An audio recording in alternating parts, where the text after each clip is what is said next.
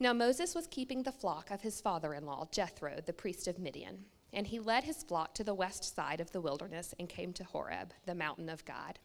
And the angel of the Lord appeared to him in a flame of fire out of the midst of a bush. He looked, and behold, the bush was burning, yet it was not consumed. And Moses said, I will turn aside to see this great sight, why the bush is not burned. And when the Lord saw that he turned aside to see, God called to him out of the bush, Moses, Moses. And he said, Here I am. Then he said, Do not come near. Take off your sandals off your feet, for the place on which you are standing is holy ground. And he said, I am the God of your father, the God of Abraham, the God of Isaac, and the God of Jacob. And Moses hid his face, for he was afraid to look at God. Then the Lord said, I have surely seen the affliction of my people who are in Egypt, and have heard their cry because of their taskmasters. I know their sufferings, and I have come down to deliver them out of the hand of the Egyptians and to bring them up out of the land to a good and broad land, a land flowing with milk and honey, to the place of the Canaanites, the Hittites, the Amorites, the Perizzites, the Hivites, and the Jebusites. And now, behold, the cry of the people of Israel has come to me, and I have also seen the oppression with which the Egyptians oppress them. Come, I will send you to Pharaoh, that you may bring my people, the children of Israel, out of Egypt. But Moses said to God, Who am I, that I should go to Pharaoh and bring the children of Israel out of Egypt? He said, But I will be with you, and this shall be the sign for you, that I have sent you. When you have brought the people out of Egypt, you shall serve God on this mountain. Then Moses said to God, If I come to the people of Israel and say to them, The God of your fathers has sent me to you, and they ask me, Well, what is his name? What shall I say to them? God said to Moses, I am who I am. And he said, Say this to the people of Israel, I am has sent me to you. God also said to Moses, Say this to the people of Israel, The Lord, the God of your fathers, the God of Abraham, the God of Isaac, and the God of Jacob has sent me to you. This is my name forever, and thus I am to be remembered throughout all generations. Go and gather the elders of Israel together and say to them, The Lord, the God of your fathers, the God of Abraham, of Isaac, and of Jacob, has appeared to me, saying, I have observed you and what has been done to you in Egypt, and I promise that I will bring you up out of the affliction of Egypt to the land of the Canaanites, the Hittites, the Amorites, the Perizzites, the Hivites, and the Jebusites, a land flowing with milk and honey. And they will listen to your voice. And you and the elders of Israel shall go to the king of Egypt and say to him, The Lord, the God of the Hebrews, has met with us. And now, please let us go a 3 days' journey into the wilderness, that we may sacrifice to the Lord our God. But I know that the king of Egypt will not let you go unless compelled by a mighty hand. So I will stretch out my hand and strike Egypt with all the wonders that I will do in it. After that, he will let you go. And I will give this people favor in the sight of the Egyptians. And when you go, you shall not go empty. But each woman shall ask of her neighbor, and any woman who lives in her house, for silver and gold jewelry, and for clothing. You shall put them on your sons and on your daughters, so you shall plunder the Egyptians. This is the word of the Lord. Thanks be to God.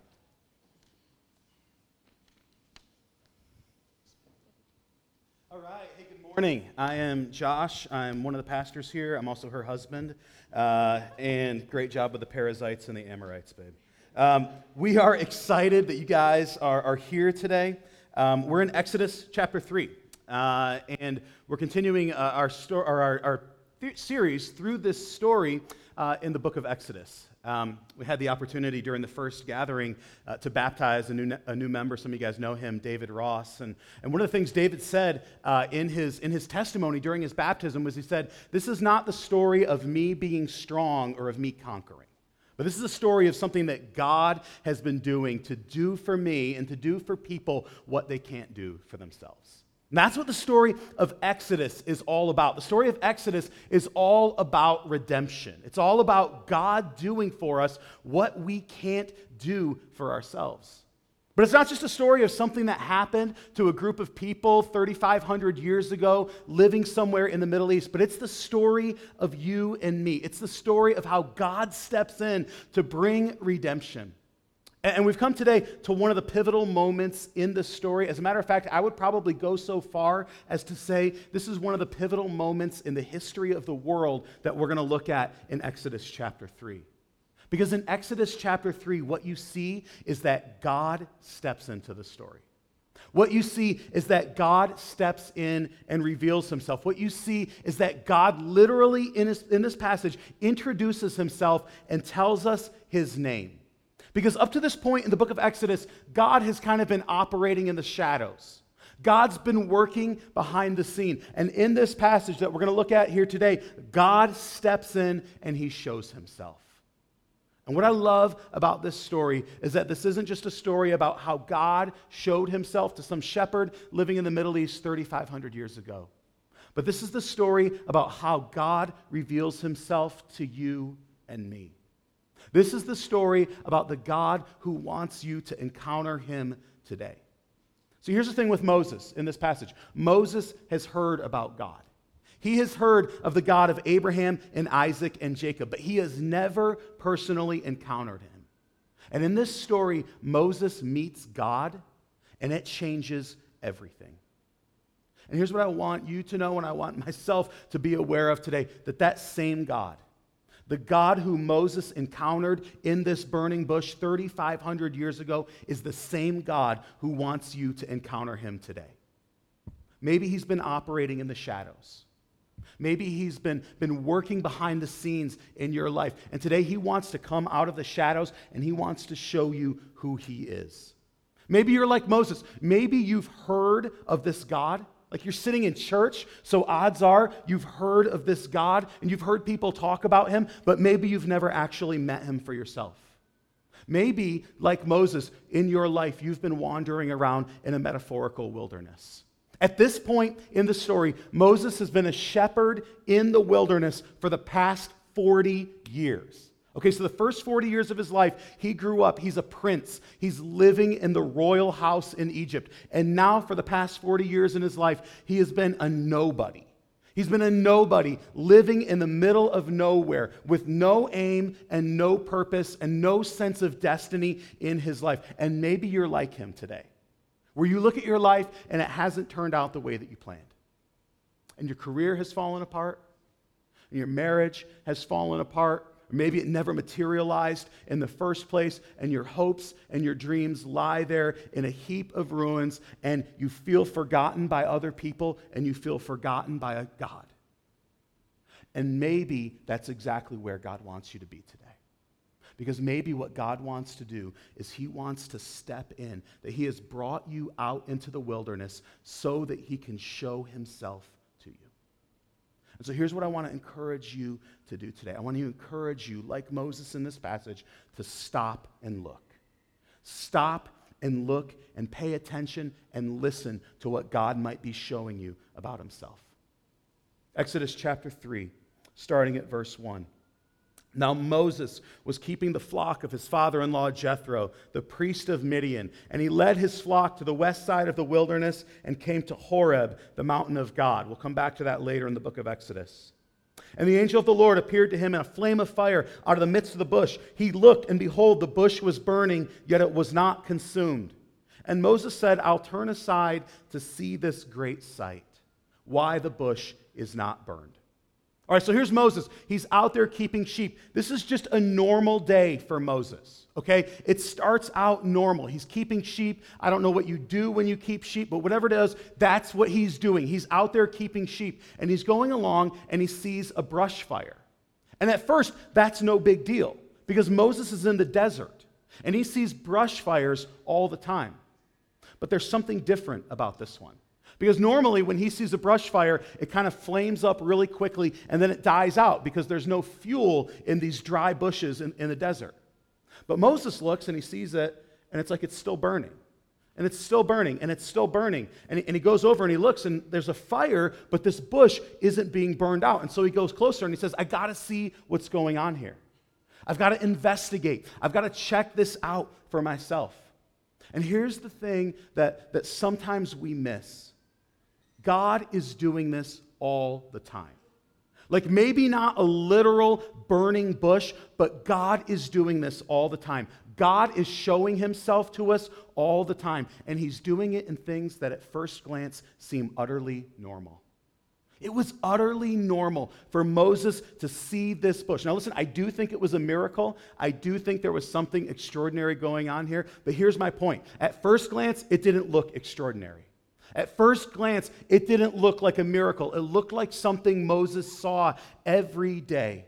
And I'm afraid that for many of us, that's what happens in our lives. That God wants to show up. And he shows himself to us in something that looks utterly ordinary. And Moses could have just walked by. He could have simply ignored it. And that's what many of us do. God wants to show himself to us. He uses a sunset, or a conversation with a friend, or a question that you've never thought of before, or just like being here today, this utterly ordinary, unspectacular worship gathering. And for many of us, what we do is we do the exact opposite of Moses. We just rush past it because I got sheep to feed, because I got bills to pay. We live in a world that is constantly trying to distract us. We live in a world where entire industries are built on distracting us. This past week, I was listening to a podcast all about the dangers of distraction. In the middle of this podcast, what did I do? I pulled up my phone and I started scrolling social media. There is distraction absolutely everywhere, and especially when it comes to the things of God. There are voices seeking to get us to ignore what God might be trying to say to us. And so my initial encouragement to you today is fight against it and don't walk by. Like, what would have happened if Moses had just walked by? What if he hadn't turned aside? What if he hadn't investigated it? Where would he be? Where would I be? Where would the world be? So pay attention and be curious and ask questions and investigate. And are you willing to have your paradigms challenged? See, the fact is, God is going to absolutely shatter Moses' paradigms here in just a minute. And he uses very ordinary things to get our attention and to show himself to us and to open up to us a world of possibilities wider than we've ever considered before. Let me just say, this is why we spent the whole month of January talking about Sabbath and silence and solitude. Because we need to create margin in our lives so that we have space, so that we can pay attention when God shows up in the warp and woof of ordinary life and wants to show himself to us. God reveals himself to Moses in the midst of ordinary life. And he reveals a lot here. We're going to look at three big truths from this passage. So these are three things that God showed Moses on the day that he met him here, and three things that he wants to show us today. So three things about God. One, this is the God who is set apart. Two, this is the God who comes near. And three, this is the God who doesn't change. The God who's set apart, the God who comes near, and the God who doesn't change. First, the God who is set apart. Verse 2. And the angel of the Lord appeared to him in a flame of fire out of the midst of a bush. Okay, so angel of the Lord, I'm not going to get all into this right now, but you see the angel of the Lord appear over and over again throughout the Old Testament.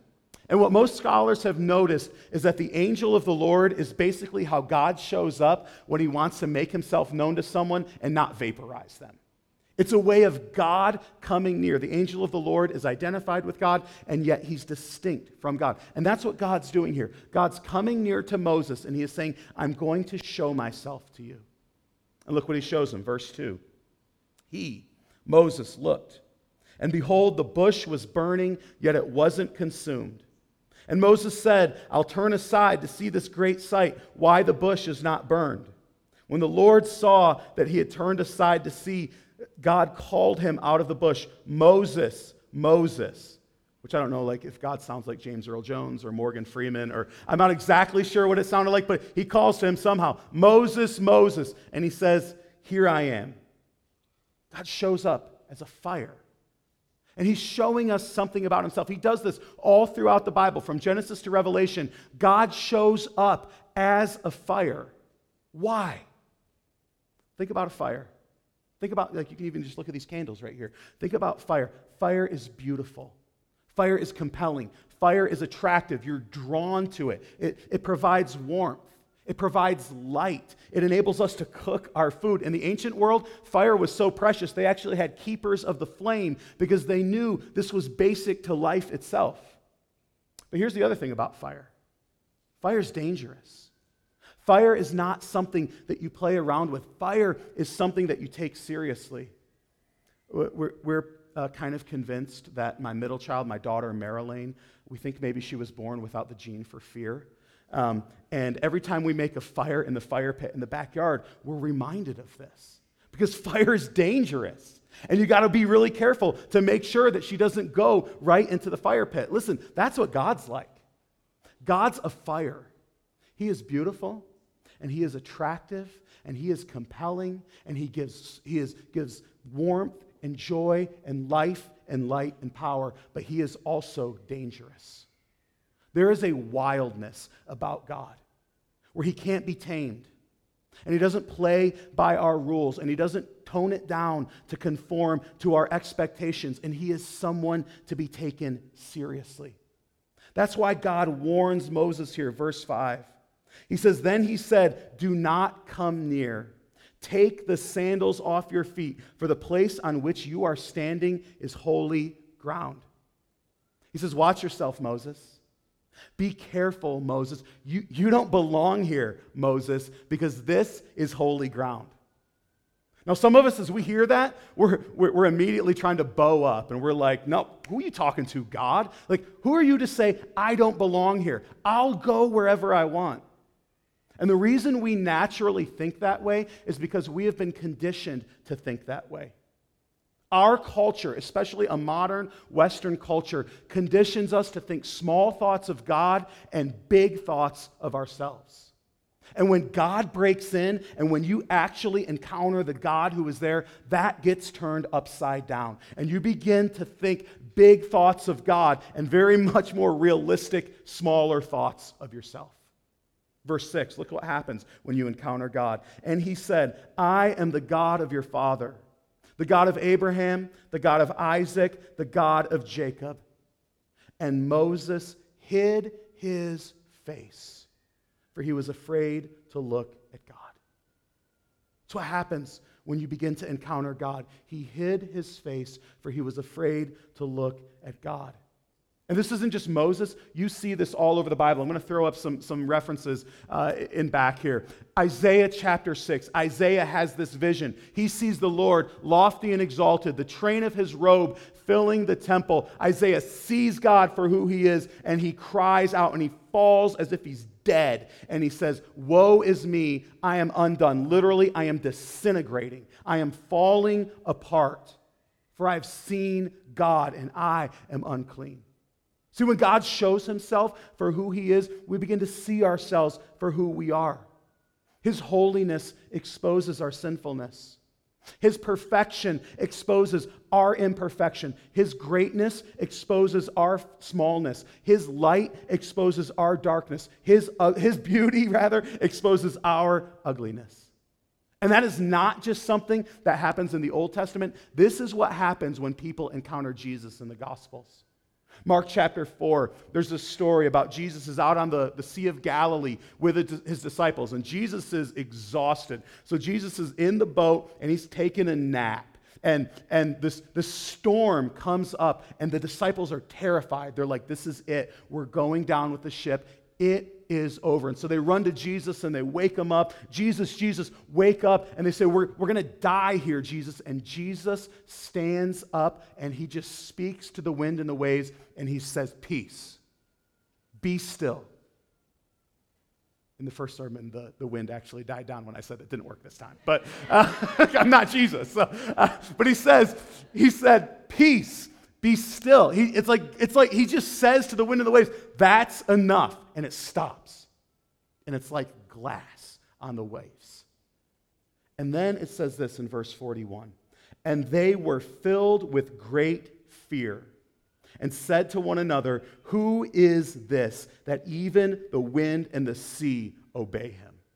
Like, think about that. They were terrified. They were terrified of the wind and the waves and the sea. They thought they were going to die. But then what is it that makes them filled with great fear? It's the fact that there was this guy sleeping in their boat, and they just woke him up from a nap, and he just speaks, and the wind and the waves obey him. Do you see? When you encounter the greatness of God, when you encounter the God who is really there, the God who spoke the universe into existence, or the God who speaks and calms the sea, there is an appropriate reverence. There is an appropriate fear because you realize this is someone who I need to take seriously. This is why we begin every gathering here at Soma with a call to worship.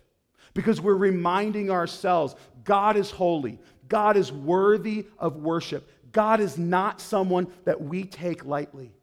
We start with that and we move to a time of confession because when we see that God and when we encounter that God for who He is, we begin to encounter ourselves for who we are. And we realize that God's holy and I am not holy. And you also realize He sees all of it. And I couldn't play religious games with Him if I wanted to play religious games with Him. And He invites me to come and to be honest about who I am in light of who He is.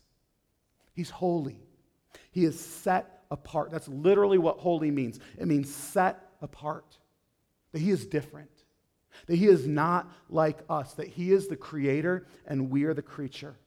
That He is righteous and we are sinful. That He is perfect and we are broken. That's where it starts when you encounter God. Thank God it doesn't stop there. God doesn't stop there. That is not the end of the story because this is not just the God who is set apart. What you also see is here is that He is the God who sets us apart. He's not just the holy God. He is the God who makes us holy. Look at verse 6. What does He say to Moses? Take off your sandals, for the place where you are standing is holy ground. Now, what is it? What is it that makes that ground holy? What is so special? Is there something special in the dirt? Does it have kryptonite in it? Does it have some special mineral? Is it something about this longitude and this latitude? What is it that makes this plot of dirt holy and this plot of dirt over here not holy? It's the fact that God is there. That is the only thing that makes any difference between these two plots of dirt. It is the fact that God is there. That God is the Holy One who makes things holy. Listen, God's holy. I love this. All throughout the Bible you see this. God's holiness is infectious. It is an infectious holiness. He's not just the Holy One, but He is the one who makes things holy. He is the one who takes common, ordinary, even sinful and broken things, and He takes them and He sets them apart for Himself, and He makes them holy. Do you realize what that means? Do you realize that means that you don't have to prove yourself to God? That means that you don't have to posture. That means that you don't have to play the religious game and try to pretend that you are better than you are, that you've got it more together than you do, but you can simply come to Him and you can be honest because you don't make yourself holy because God is the one who sets you apart and makes you holy. Look, that's what He is saying to Moses in this passage. That's the point He's driving home here. And He actually drives it home all throughout the Old Testament. He says, there's nothing special about you, Moses. And this group of people over here, the Hebrews, there's definitely nothing special about them. You're dirt. You're dirt. That's what it means to be a human being. Genesis 2, God creates man out of the dust of the ground and breathes into their nostrils the breath of life. You're dirt. I formed you out of the dust of the ground, but I'm calling you to myself, and I'm setting you apart for myself. See, holiness is not something you do to make yourself special or to clean yourself up or to earn your way into God's presence. It's something God does by His grace. He says, I don't love you because you're special. You're special because I love you, and I've chosen you. And I've set you apart for myself, and I have made you holy. Like this ordinary plot of dirt sitting here. My presence makes you holy. That leads us to the second thing you got to see about God. He's the God who's set apart, but He is also the God who comes near. The God who comes near. Look at verse 7. Then the Lord said, I have surely seen the affliction of my people who are in Egypt. And I have heard their cry because of their taskmasters. I know their sufferings, and I have come down to deliver them out of the hand of the Egyptians and to bring them up out of that land to a good and broad land, a land flowing with milk and honey. Just look at the grammar of this passage. Look at the verbs. They're active verbs. He says, I have seen, and I know, and I have come down, and I will deliver, and I have heard them, and I will bring them up. Again, up to this point in the story, God's behind the scenes, but he is not going to stay there forever. He's not a God who stays hidden. He's not a God who simply plays it safe. He's not the God pulling the levers behind the curtain like the Wizard of Oz. He is stepping in. He is coming down to deliver his people. And his people have been waiting a long time for this. Like they've been waiting 400 years for God to step in. And not just God's people as a group. Moses personally has been waiting. He's been tending sheep in the middle of nowhere for the past 40 years.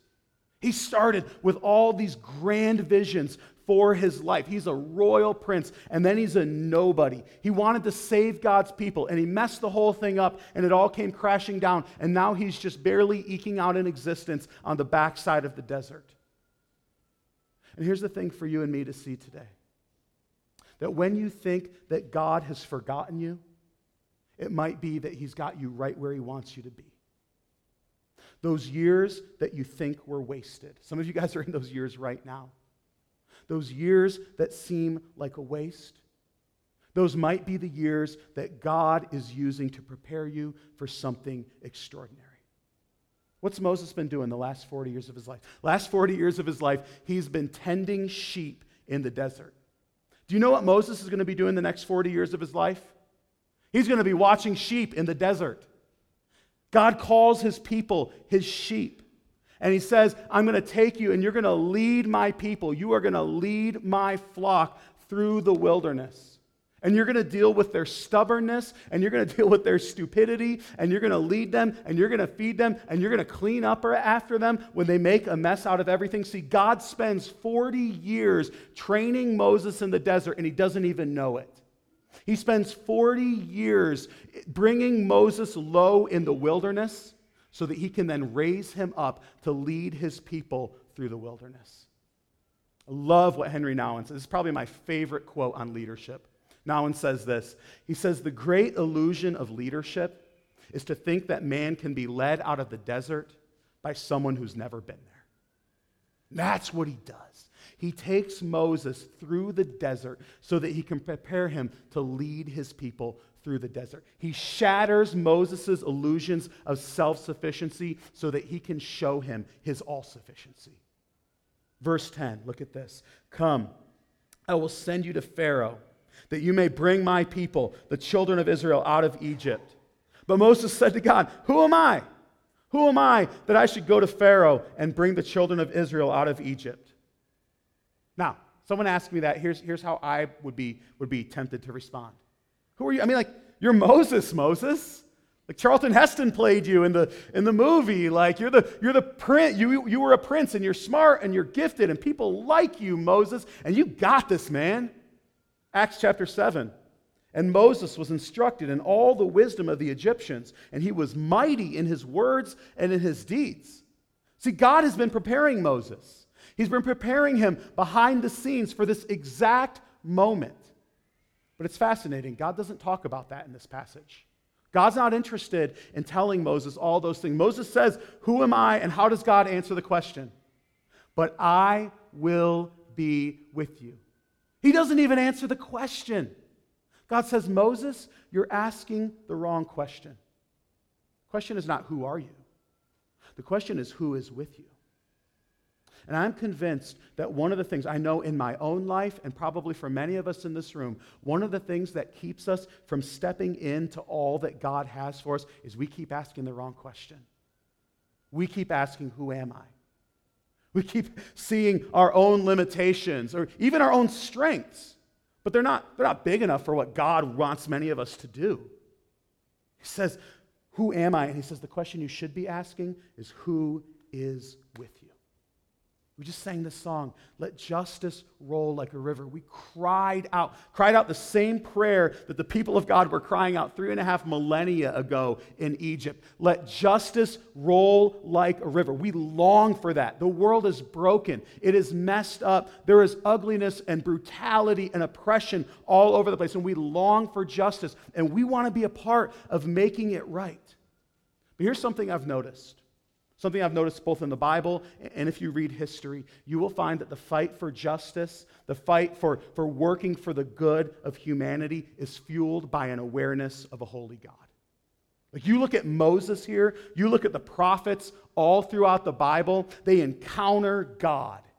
God makes himself known to them.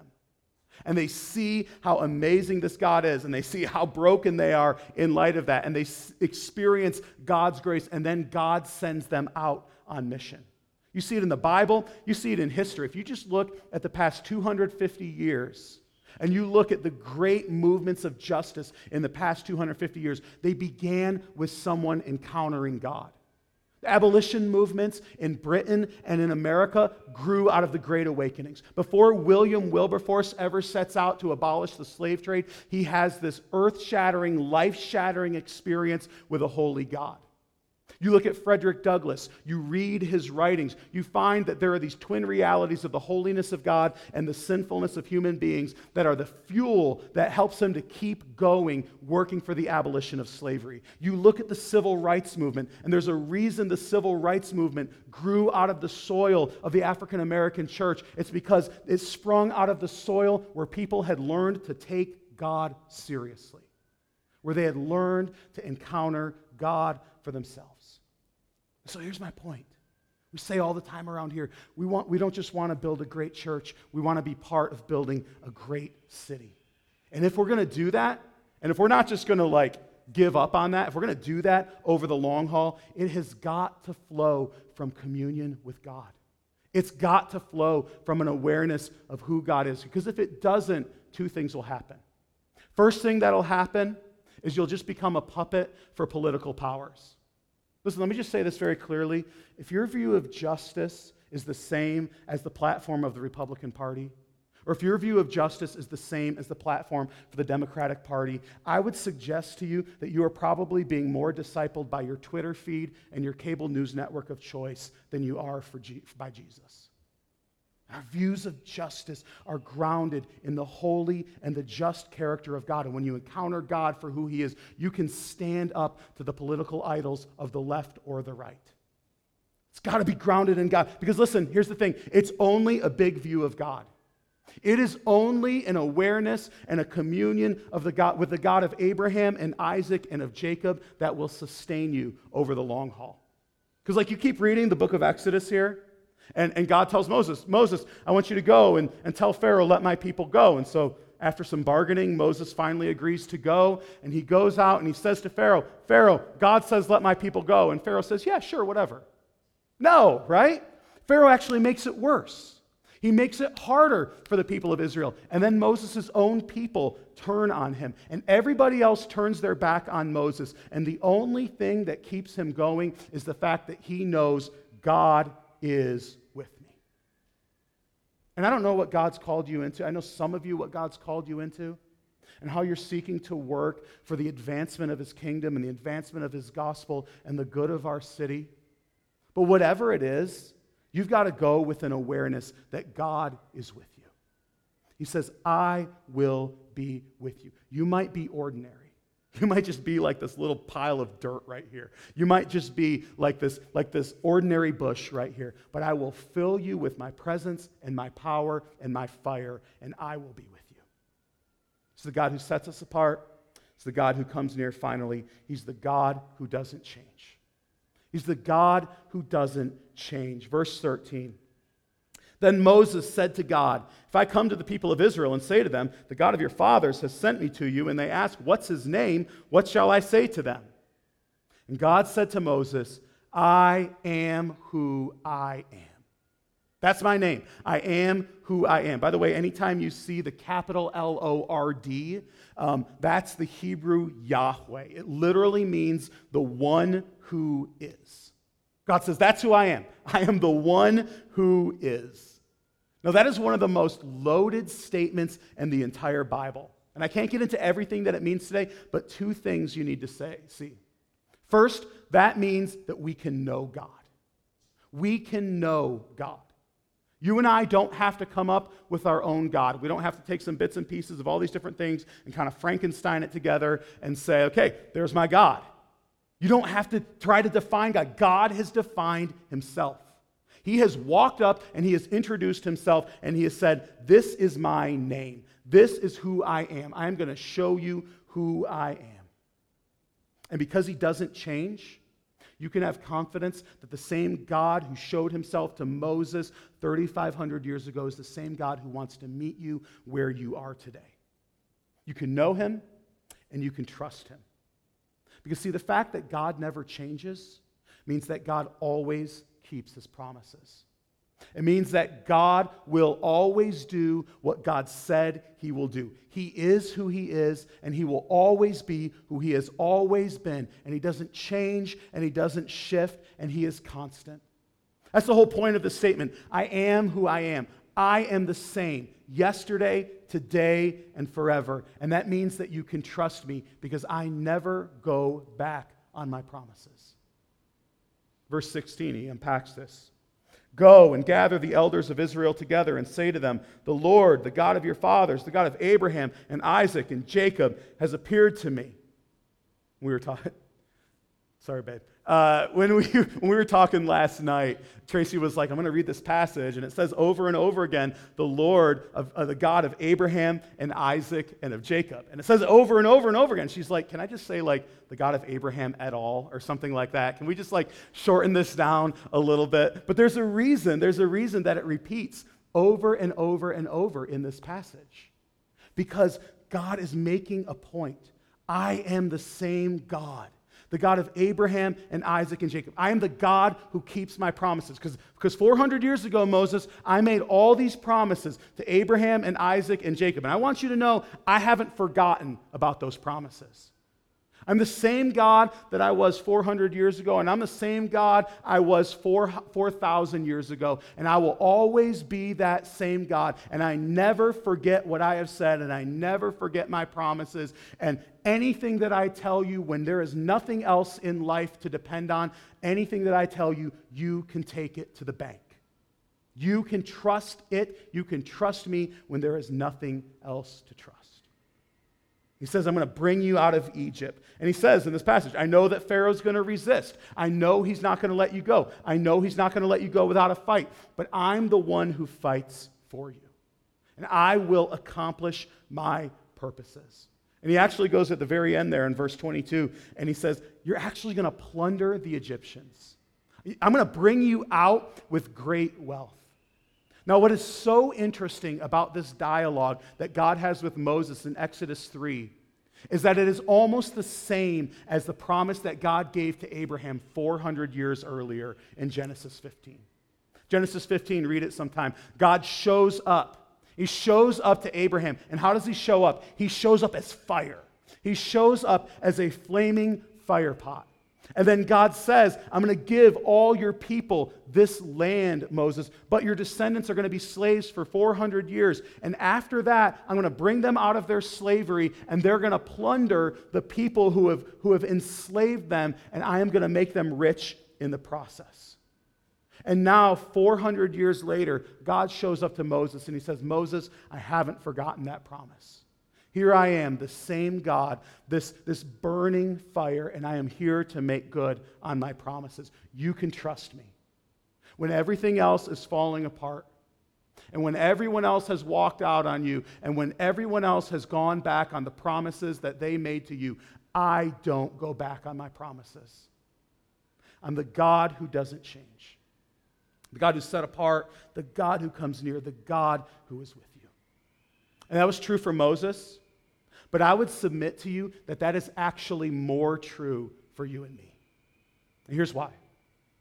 Because 2,000 years ago, God didn't just show up as a burning bush.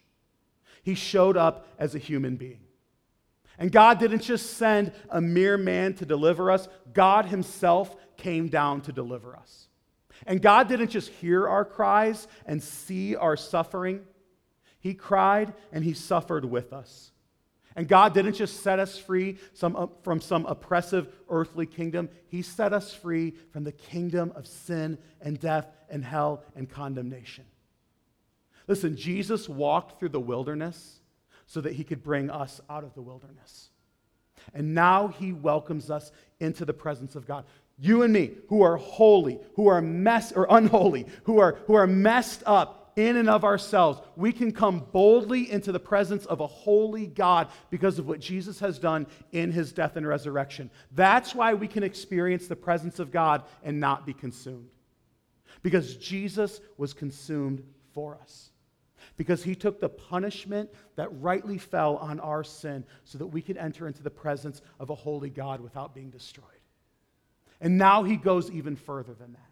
Now he places his Spirit within us. And the very presence of the holy God lives inside of us. Like the fire of God that made that bush burn, but it wasn't consumed. Those who are followers of Jesus, who trust in Jesus, have the living, holy fire of God living inside of them, and yet they're not consumed. Now, let me ask you to think for a minute. How would your life look differently if that was real to you? Like, not if it was just true, okay? So, like, I know that that's true, but I don't always live that way. So how would my life look different if that was the fundamental reality of my life? That I realized that the holy fire of God lives inside of me. How would my marriage look different? How would my parenting look different? How would my friendships look different? How would my work look different? How would my job look different? How would it look different the way that I interact with my neighbors? How would the way that I spend my money look different? How would the things that I think and fixate on look different? How would my hopes and my dreams look different? How would all of my life look different if I realized I have the holy fire of God living inside of me? And listen, that doesn't mean that you always walk around in some kind of like ecstatic spiritual trance or something like that. It means that in the midst of regular, ordinary, everyday life, this is the God who's with you. And you can know the God who is holy, and you can know the God who comes near, and you can know that he will always keep his promises, that his love for you will never change, that his commitment to you will never change because he will never change. He speaks to us. He speaks to us in the ordinary. One of the primary ways that he speaks to us in the ordinary is through the Lord's Supper. We're going to take it in just a minute. But think about what we're about to do. Ordinary bread, ordinary juice, nothing magical, nothing special about it, and yet it is so much more than ordinary. Because God says, Jesus says, I am here with you in the midst of it. And so, if you're a follower of Jesus, simply means you're trusting in his death and resurrection to make you right with God, to bring you into the presence of a holy God, then he invites us to come and to eat and to drink today, even though we're so ordinary. Even though maybe there is nothing that we could bring to the table to say, God, I deserve to be with you. Yet he is the God who has come to us, because the body and the blood of his son were broken for us. So we're going to do that in just a minute. The way that we do that, we have stations at the front. We'll have stations in the gallery in the back. And we simply come down the aisle and tear off a piece of the bread and dip it in the cup and take it and return to our seats. And maybe you're here and this is just kind of strange and kind of confusing. I realize this is like a crazy passage right here. And maybe you're not a follower of Jesus, and maybe you got questions about, that's my hope. My hope that is for you today, that you look at this and there are questions in your mind. And there are things that you're not sure about. But here's my encouragement to you. Don't just walk by. Don't just walk by. Are you willing to ask the questions? Are you willing to investigate for yourself? Are you willing to have your paradigms challenged? Are you willing? Because it might be that God is wanting to show up and he's wanting to open up a whole new world of possibilities for you. And so we would encourage you, while those who are followers of Jesus come to take the bread and the cup, we would encourage you, don't just check out during this time, but think about it. What are the questions you have? What are the things that you need to investigate? We want to be a place for you to do that. So if you've got questions about that, I would love to speak with you after the service or follow up with you sometime this week. Let's pray. Let's take the Lord's Supper. Father, you are the holy God. You're the God who is a consuming fire. You're the God who is holy, holy, holy, so holy that the angels of heaven cover their faces, so holy that Moses hid his face, for he was afraid to look at God. God, I confess that so often I don't take you seriously. So often we don't take you seriously, and we tone you down, and we try to get you to conform to our expectations, and we act like you're a tame God. But you don't play by our rules, and we thank you for that. Because if you played by our rules, the universe would be hopeless. So thank you that you step in. That you're not just the God who is different from us, but you're the God who has made yourself known to us. And thank you that you're the God who has shown yourself to us in Jesus Christ. And thank you that you're the God who has brought us to you through the death and resurrection of Jesus. Father, would you help us? I pray that we wouldn't just rush by. I pray that we wouldn't just ignore what you're saying. I pray that as you're seeking to show yourself to us in this moment or throughout this week, free us from the distractions that would so often pull us away from you. Would you help us to see you? Give us eyes to see. Give us ears to hear. Remind us of the beauty and the hope that we have in the body of Christ broken for us and his blood shed for us. In his name we pray. Amen.